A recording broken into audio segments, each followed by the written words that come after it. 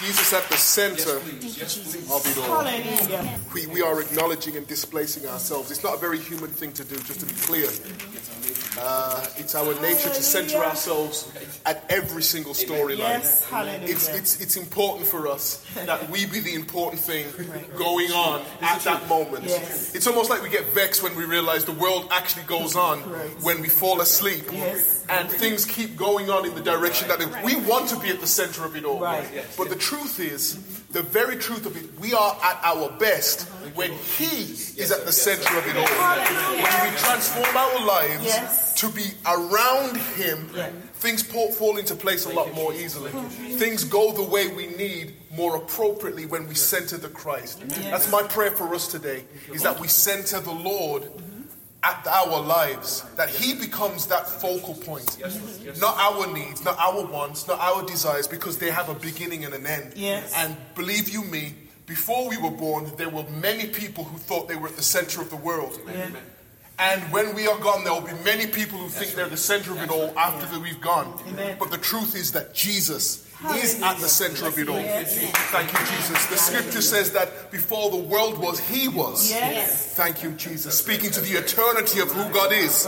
Thank you, Jesus. Imagine, before anything was, you are. Right. And not only do you exist, but you are wholly who you are right at the beginning. Right. You don't need to have a reference where you say, well, north is here, south is here, so I must be here. Right. No, you are. You are. Hallelujah. Hallelujah. Glory to God. You don't have to understand where you sit in the universe. Right. You are the universe. Hallelujah.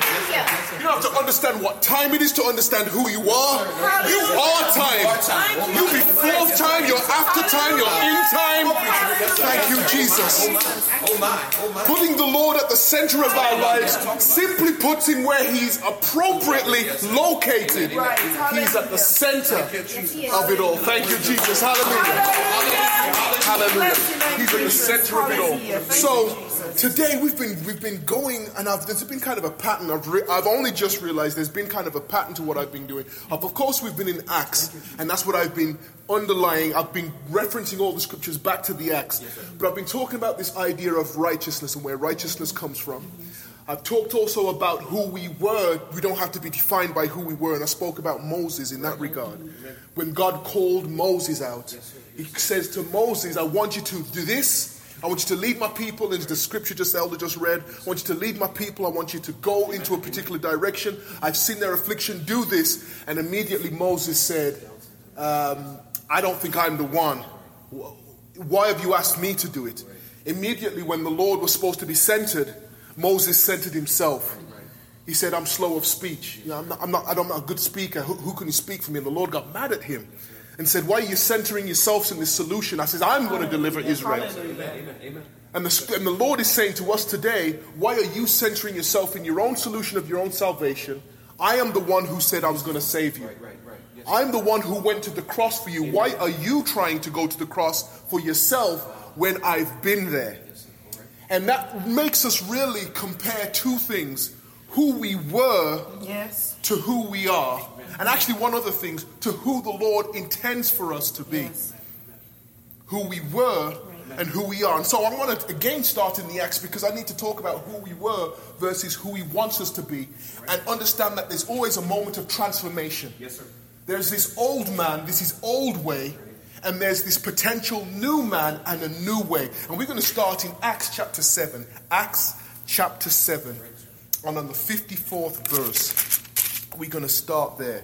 We're just not going to stay very long here, but we're going to start here. Acts chapter 7, verse 54. And it says, when they heard these things, they were cut to their heart. They just responded to some preaching. And they gnashed on him with their teeth. Somebody was just preaching to them. And Stephen was just preaching to these people. And they got mad at him. They got so mad at him. This is the response to hearing the word. They were furious. But he, being full of the Holy Ghost, looked up steadfastly into heaven and saw the glory of God and Jesus standing on the right hand of God. Stephen preached himself into a vision of the Christ. Yes, sir, he did. Yes, sir. Yes, sir. Simultaneously, the glory of the Lord is there and the hatred of the people is right next to the glory of God. Think about this. Stephen preached so wonderfully that he was able to see the vision of Jesus Christ, but the same word had the effect of transforming the people into a mob of hatred. Thank you, Jesus. Yes, sir. Yes, sir. And kept going, but he, verse 55, but he being full of the Holy Ghost looks up steadfastly into heaven, and verse 56, and said, behold, I see the heavens opening, and the Son of Man standing on the right hand of God. And they cried out with a loud voice, and stopped their ears, and ran up on him with one accord.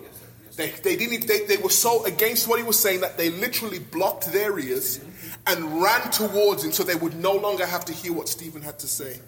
And cast him out of the city and stoned him.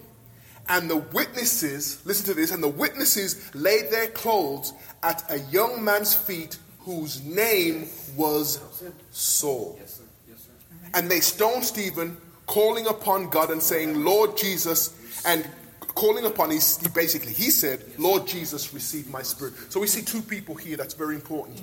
And it's the second person that's actually the focal point of what I want to look at. We see Paul standing with the people stoning Stephen. This, you just saw a preacher, a Holy Ghost preacher, so in tune with the Holy Spirit that he sees a vision of the Christ. And the people are so out of tune with the Holy Spirit that they hate what he's saying. They hate the message he's saying to the point that they have to block their ears. And Paul isn't blocking he's one of those ones who wants to block his ears away from this message. Saul, and he's not Paul yet, he's Saul.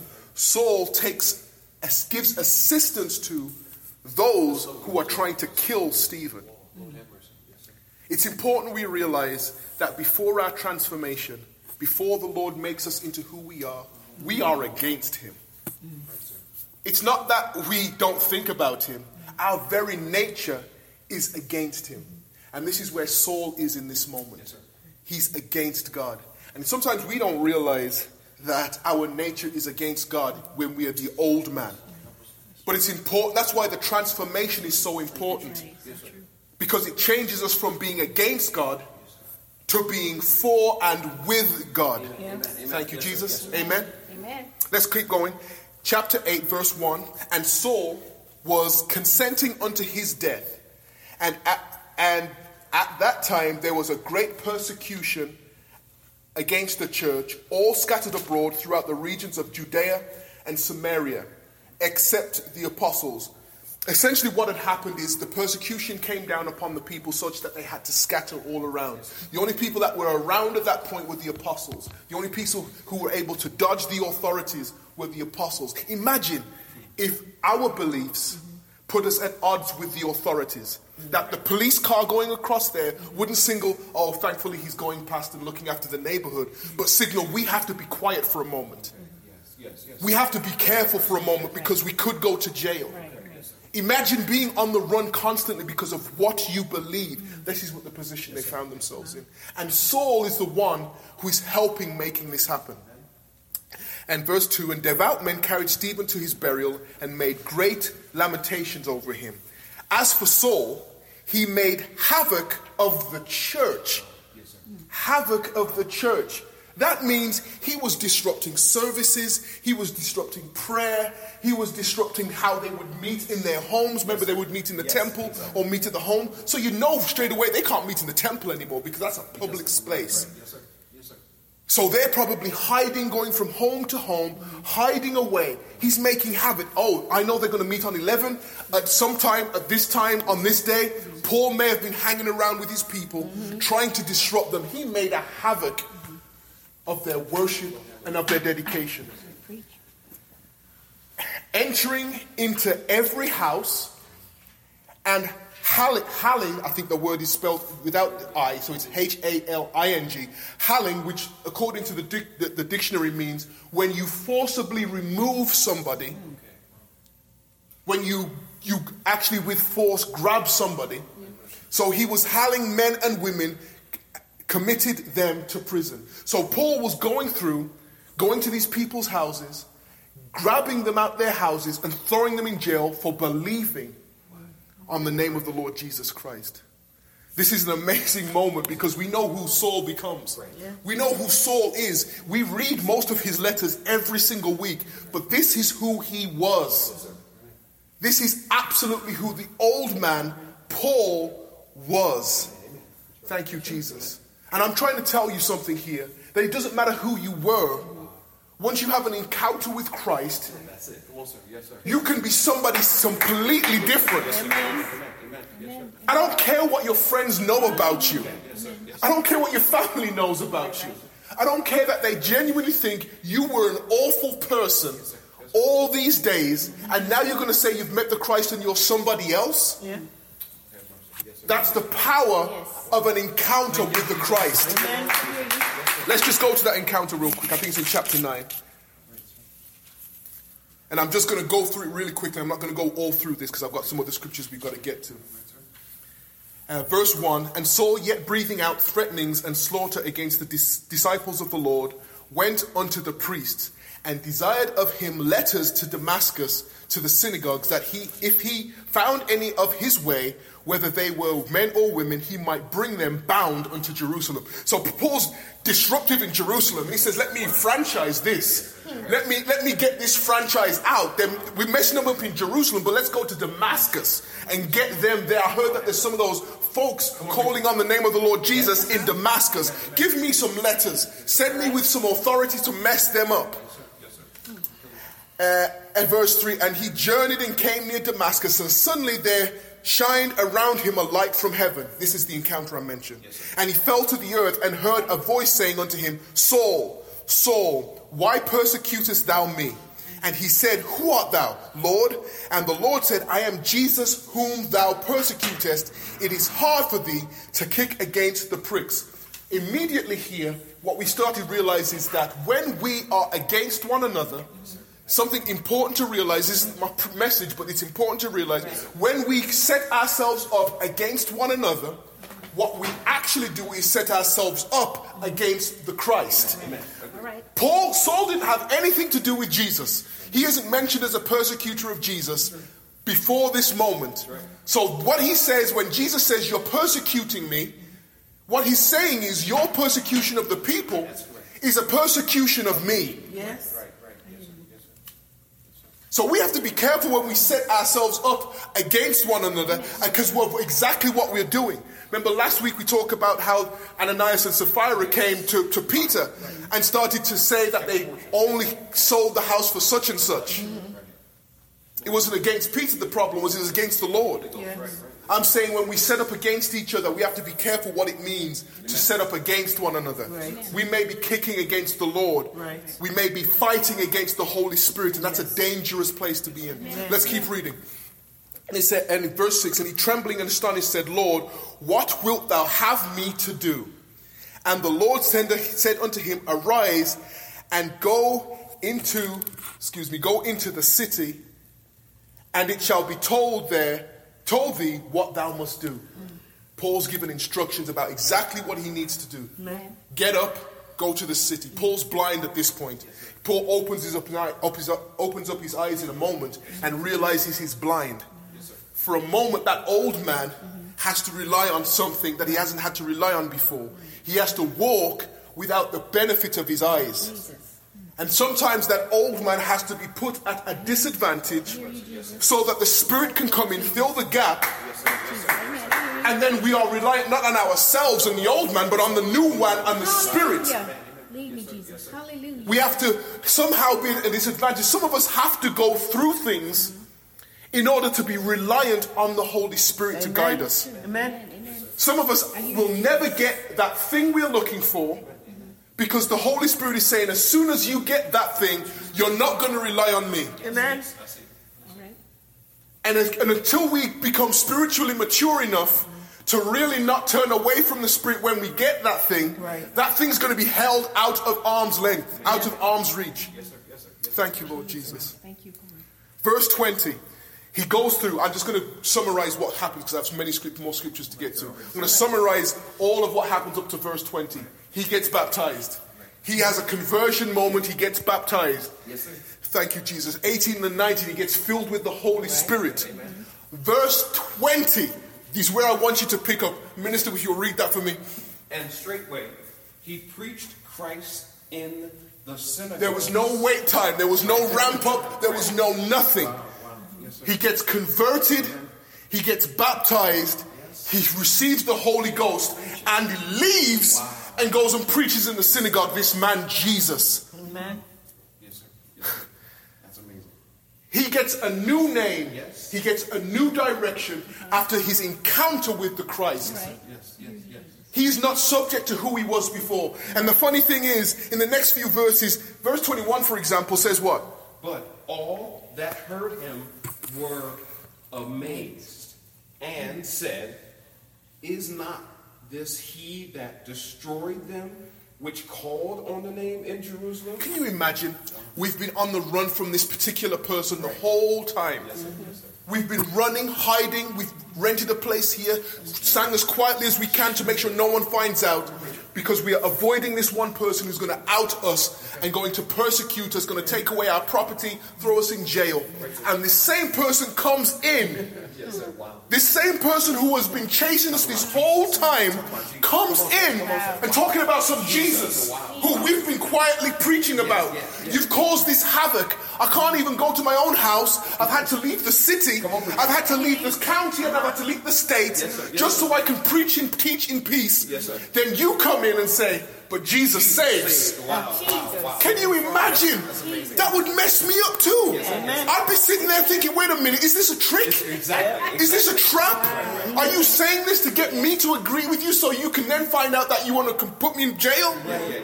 Yes, sir. Yes, sir. It doesn't matter what I believe about your transformation. That's what I'm realizing here. It doesn't matter what I believe about your transformation. The question only is, have you had a spiritual encounter with the Lord? Have you had an encounter with the Lord? And has that changed your life? Yes. Amen. Amen. Yes, sir. Yes, sir. The old man versus the new man in Paul. We were shown this old man who persecuted, full of hate, dragged and killed people, went and got letters of authority to go have permission to kill people. Amen.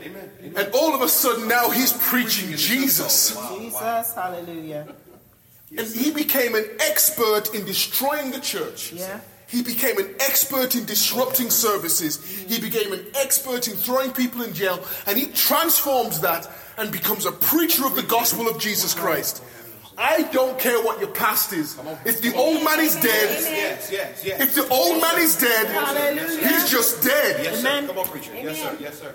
Thank you, Jesus. Yes, I am not going to limit somebody for who they were before they met Jesus. Right, hallelujah. Because what I'm doing when I limit them is talk about the limit of his salvation. That's Right, correct. That's hallelujah. correct. No! Yes, sir. If you've been touched by the Holy Spirit, Hallelujah. you are qualified to preach the gospel of Jesus Yes, Christ. sir. Thank you, Jesus.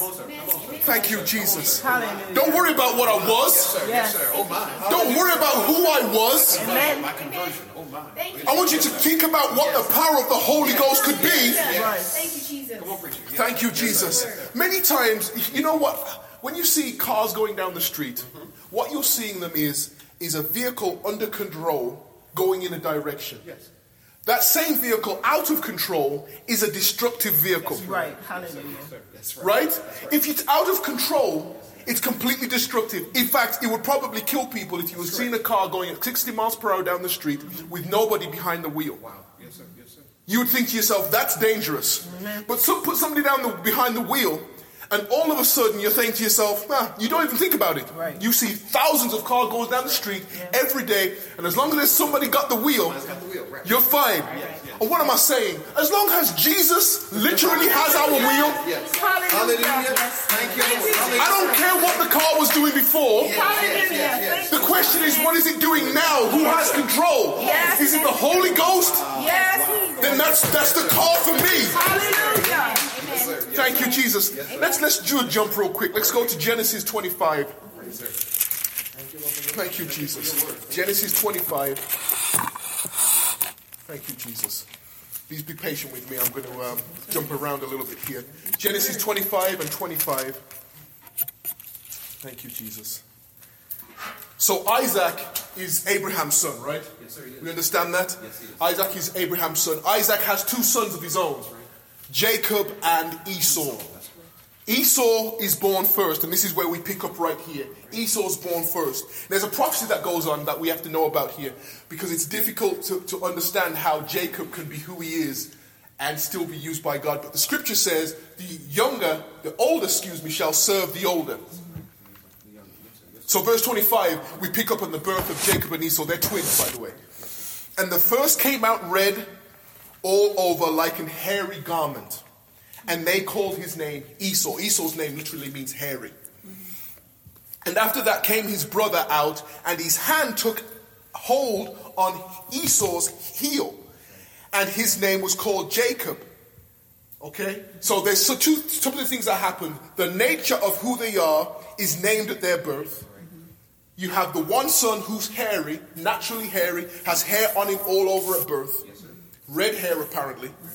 And as he is taken out, Jacob is literally holding on to his brother's heel as he is born.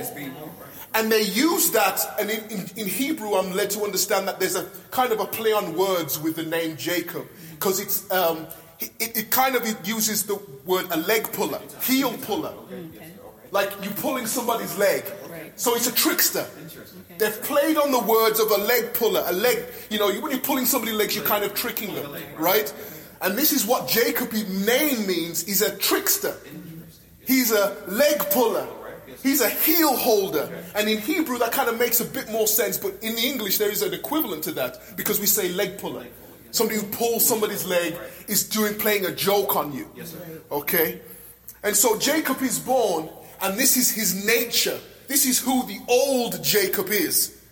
Thank you, Jesus. And verse 27, I'm going to go verse 27 through 34. In fact, minister, read those for me, please. 27 through 34. The boys grew, and Esau was a cunning hunter and a man of the field. And Jacob was a plain man dwelling in tents.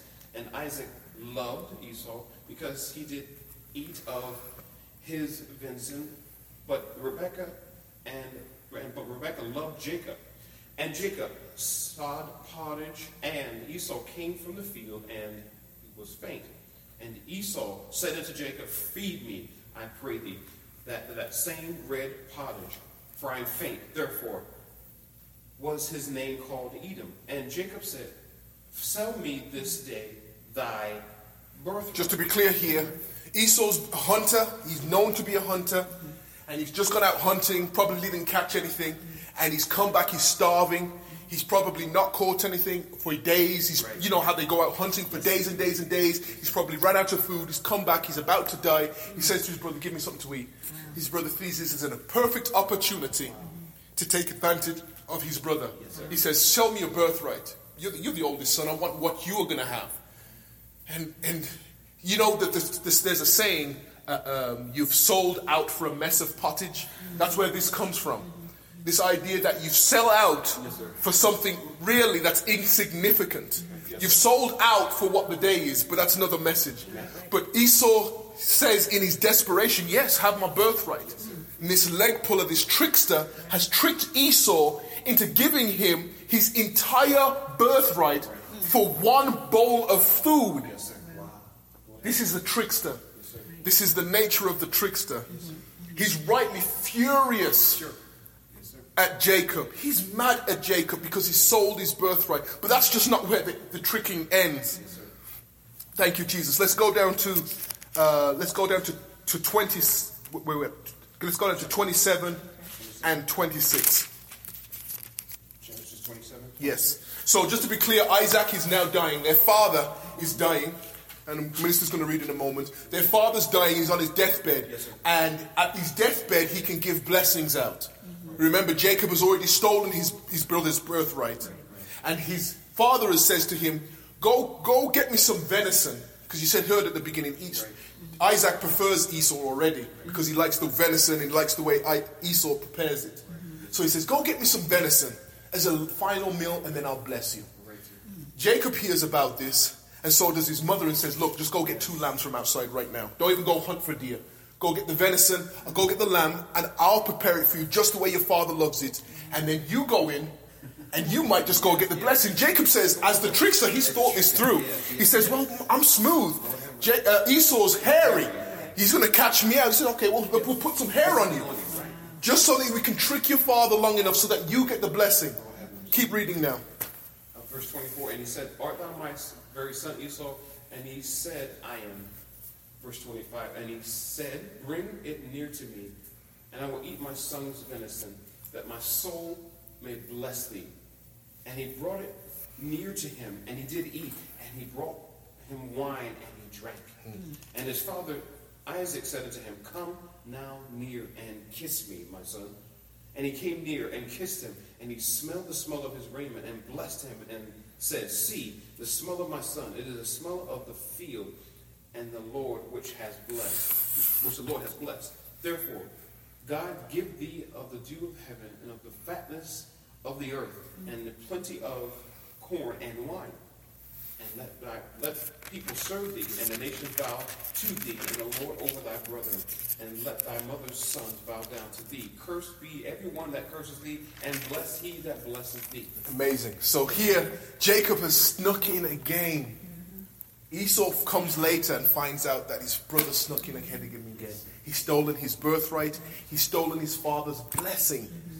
The very last moments of his father, he stole that special blessing. Esau got another blessing, but Esau never got over it. In fact, he said, as soon as my father dies, I'm going to kill my brother.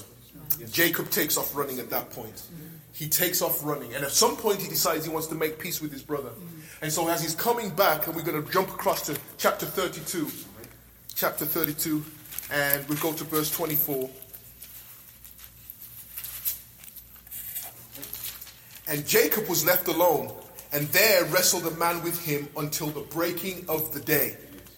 Jacob, this trickster, is confronted now with an angel. Yes, sir. Yes, sir. All right. Yes, sir. And the scripture says that they wrestle one another until the breaking of the day. Verse 25, and when he saw that he prevailed not against him, he touched the hollow of his thigh, and the hollow of Jacob's thigh was out of joint as he wrestled with him. So as they're wrestling, as the man is wrestling with this angel, the angel's realizing that Jacob's not giving up.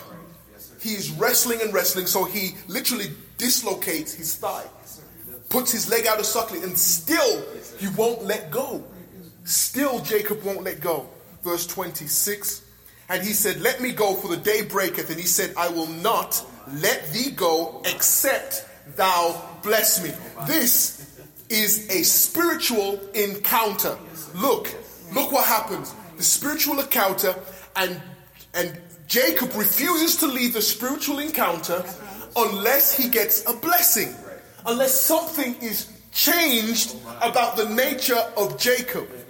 Thank you. And he said unto him, what is thy name? And he said, trickster. He said, leg puller. That's my name. That's who I am. I am a leg puller. I am a trickster. I am the one who is doing things to get advantage over my brother. I'm a supplanter. I am the one who sneaks in. When you ask for who I am, I'm going to tell you who I am. And my name tells you my nature. And what does the angel do? He says, and he said unto Jacob, what is thy name? And he said, Jacob. And he said, thy name shall be called no more Jacob. Yes, sir. Yes, sir. You're no longer a trickster. No, sir. No, sir. No, sir. You're not a leg puller anymore. You're not a supplanter anymore. After this spiritual encounter, your name is going to be Israel. And look at what Israel means. For as a prince, thou hast power with God and with men, and hast prevailed. What am I saying? Your spiritual encounter needs to destroy the old man. Hallelujah. Your spiritual encounter, your encounter with the Holy Spirit, your encounter with the baptism needs to destroy the old man so that you can become a prince. Yes, sir. Oh, wow. You're not supposed to be the tail after your spiritual encounter. You're supposed to become a prince. Yes. Yes, sir. Yes, sir. You're not a trickster. You're not what they say you are. You are what you did. You're what the Lord says you are, and you're a prince. Hallelujah. Thank you, Jesus. The angel says you can have power with God and man. Doesn't that just sound like Saul becoming Paul? Yes. Hallelujah. All of a sudden, he had power with man before, but now he has power with God and man. Thank you, Jesus. Revelation. Can you imagine Yes. Jacob going to his brother? Yes, sir. Now he can go to his brother because he has power with God and man. Hallelujah. Says, yeah, I did you wrong, but I've got power with God and man now. Hallelujah. Thank you, Jesus. Saul became Paul and came to the people. Yes, I had power with man just a moment ago, and I used it against you. But now I'm Paul. I've changed my name. I've changed who I am. I'm preaching with the Holy Spirit. I'm somebody new. Hallelujah. Hallelujah. Glory to God. We have to realize that our old man is dead. Yes. We are somebody new in Christ Jesus. We cannot be that old person anymore. And when we cling to that old person, you know what it reminds me of when we cling to the old person? It reminds me of The Walking Dead. Honestly, it reminds me of the show Walking Dead. When you want to hang out with the zombies, with those Walking Dead, that doesn't make, no one wants to hang out with those. Right. Why do you want to be with the living? It's bad among the living. We've got all kinds of problems. Yes. Sometimes we're upset with each other, sometimes we're not. But we're not hanging out. Whatever we are, we're better than who we were. Hallelujah. Right? We don't want to hang out with those. Those are dead. Yes. At least we're alive. Yes. Right? We may not be the cleverest, Jesus. but we're better than who we were. Hallelujah. We may not have the numbers, but we're better than who we were. Hallelujah. Thank you, Jesus. I remember, you know, it reminds me of when Jesus, there was a man who was in the tombs. Right. He was man, I think he was vexed with spirits. No, he may have, he was a lunatic. And he was in the tombs. He was crazy. Yes. Jesus came and touched him. Yes. And what did he do as soon as he touched him? He went home. He didn't want to hang out in the tombs anymore. Yes. Hallelujah. Those are dead things. Yes. What do you want to hang out with the dead for? Thank you, Jesus. Hallelujah. When we are alive, when we have our spiritual encounter with the Holy Spirit, we're supposed to put off the old man and become a new man. Hallelujah. We're no longer subject to the flesh. Yes. We are subject to the Spirit. Yes. Let me go to one more scripture. Thank you, Jesus. Romans. Let's go to Romans 6. I think I've got two more scriptures, but Romans 6 first. Whoever finds it, just start reading Romans 6, please. Thank you, Jesus. What shall we do, verse 1? Yes, please. What should we say then? Shall we continue in sin that grace may abound? God forbid. How shall we that are dead to sin live any longer therein? Right. We're talking about being dead to something. We're talking about being dead to it, which means it's not alive. Right. No one messes with dead bodies. Yes, sir. Yes, sir. It's not normal. In fact, it's illegal in every state. It's a federal law. You're not supposed to touch and mess with dead bodies. That's correct. Yes, sir. That's right. It's you're supposed to prepare it and put it away because it's dead. We're supposed to be doing something else, living. Right. Thank you, Jesus. Let's keep going. No, verse 3. Know ye not that so many of us were baptized into Jesus Christ, were baptized into his death? Keep going. Therefore, we are buried with him by baptism into death, that like as Christ was raised from the dead by the glory of the Father, even so we also should walk in the newness of life. So we accept that there was an old man, Yes. that we buried the old man in baptism, Yes, sir. and that the only thing that got out of the pool was a new man. Right. Okay. Yes, sir. Yes, sir. The dead man got left behind. Thank you, Jesus. He cannot come back because he's dead. Amen. Amen. And so the question Paul is asking here is, why are people that are living interested in the dead things that are left behind? Right. There's nothing for you there. There's no potential there. There's no change there. What is dead stays dead. Thank you, Jesus. If it's died, leave it alone. Stop going back to the old dead things if you are living a new spiritual life. Yes, sir. Yes, sir. Yes, sir. We fall in love with the things of the past because they're of the past. But the truth is the past cannot change. Right. It's done. Whatever was back there, whatever you did, whatever was back there, whatever you were into, whatever you were loving, is there and it won't change. But I'm asking you to leave it alone. Yes. Amen. Let's go forward in new spiritual man. Let's keep reading. Yes, sir. 4, verse 5. If we have been planted together in the likeness of his death, we shall be also in the likeness of his resurrection. That's right. Yes, sir. knowing this, that our old man This is what I'm talking about. The old man. is crucified with him, Yes. that the body of sin might be destroyed, Yes. that henceforth we should not serve sin. We should not be trying to resurrect the old man. The old man died for a reason. Because he represents sin and the world. When you're trying to resurrect old things, trying to make dead things walk, that's what a zombie is. Don't make dead things walk. Let them stay. Let that die. Let that stay in the grave. When you try to go back to the life you had, you are trying to resurrect a zombie. And what I'm telling you is let that die and let the spiritual man live. Amen. Let him live. Yes. You see, the body, the physical flesh, is a problem. It is for all of us. I'm going to go back to the analogy of a car. Have you seen those new self-driving cars? Autonomous cars? They're self-driving, right? They're supposed to be able to get from location A to location B. Me and the minister was talking about it a few days ago, how we're not necessarily on board yet, right, with this idea of an autonomous car. But that's what the flesh is like sometimes. The flesh is on automatic. The flesh is kind of doing its own thing. It needs to be able to. You don't want to have to think about digestion. You don't have to think about it. You want to just eat your food and be done. You don't have to sit there and concentrate on digestion.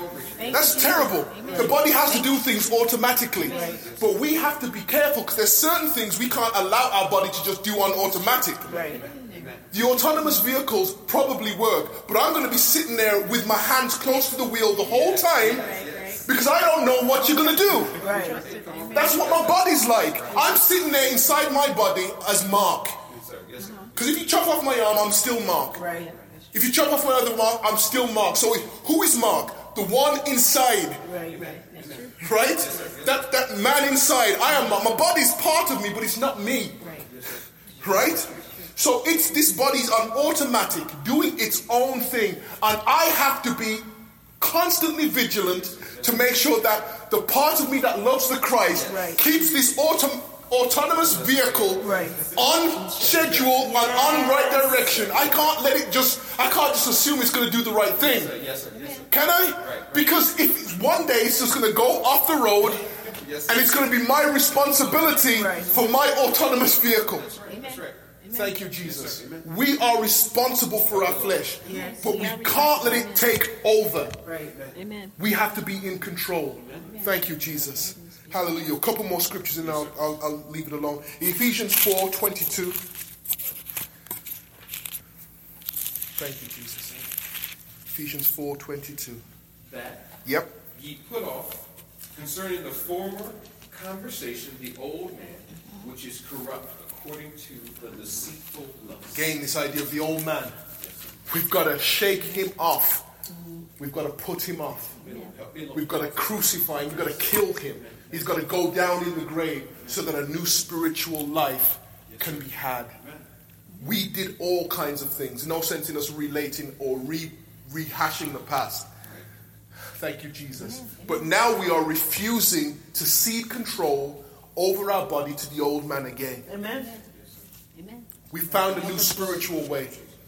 And some people are so hopelessly in love with the old man that they keep resurrecting him.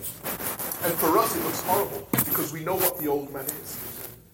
For us it looks terrible because we understand that was supposed to be a dead thing. And it's supposed to be in the grave. And the last scripture, let's go to Colossians 3 and 9 in the name of the Lord Jesus.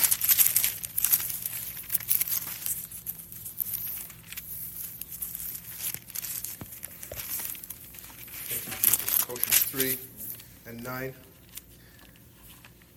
Lie not to one another, seeing that ye have put off the old man with his deeds. I used to always talk about this. There is an old man, and the old man has deeds. Right? Ain't no sense in you making the old man die and then you go look for his things. If the old man has been buried with clothes on, don't take the clothes off the old man. Go and find some new clothes. His deeds and the things that belong to the old man need to stay buried. That's true. We shouldn't re-resurrect them and try to claim them. Amen. We are new creatures in Christ Jesus. Yes, we are. Amen. And we need to live according to what we are, and that we are new. We've got a new name. We're no longer tricksters. Thank you, Jesus. We're no longer persecutors. Thank you, Jesus. We are preachers and teachers of the gospel. We are representatives of the kingdom. May the Lord add a blessing to the reading of his word.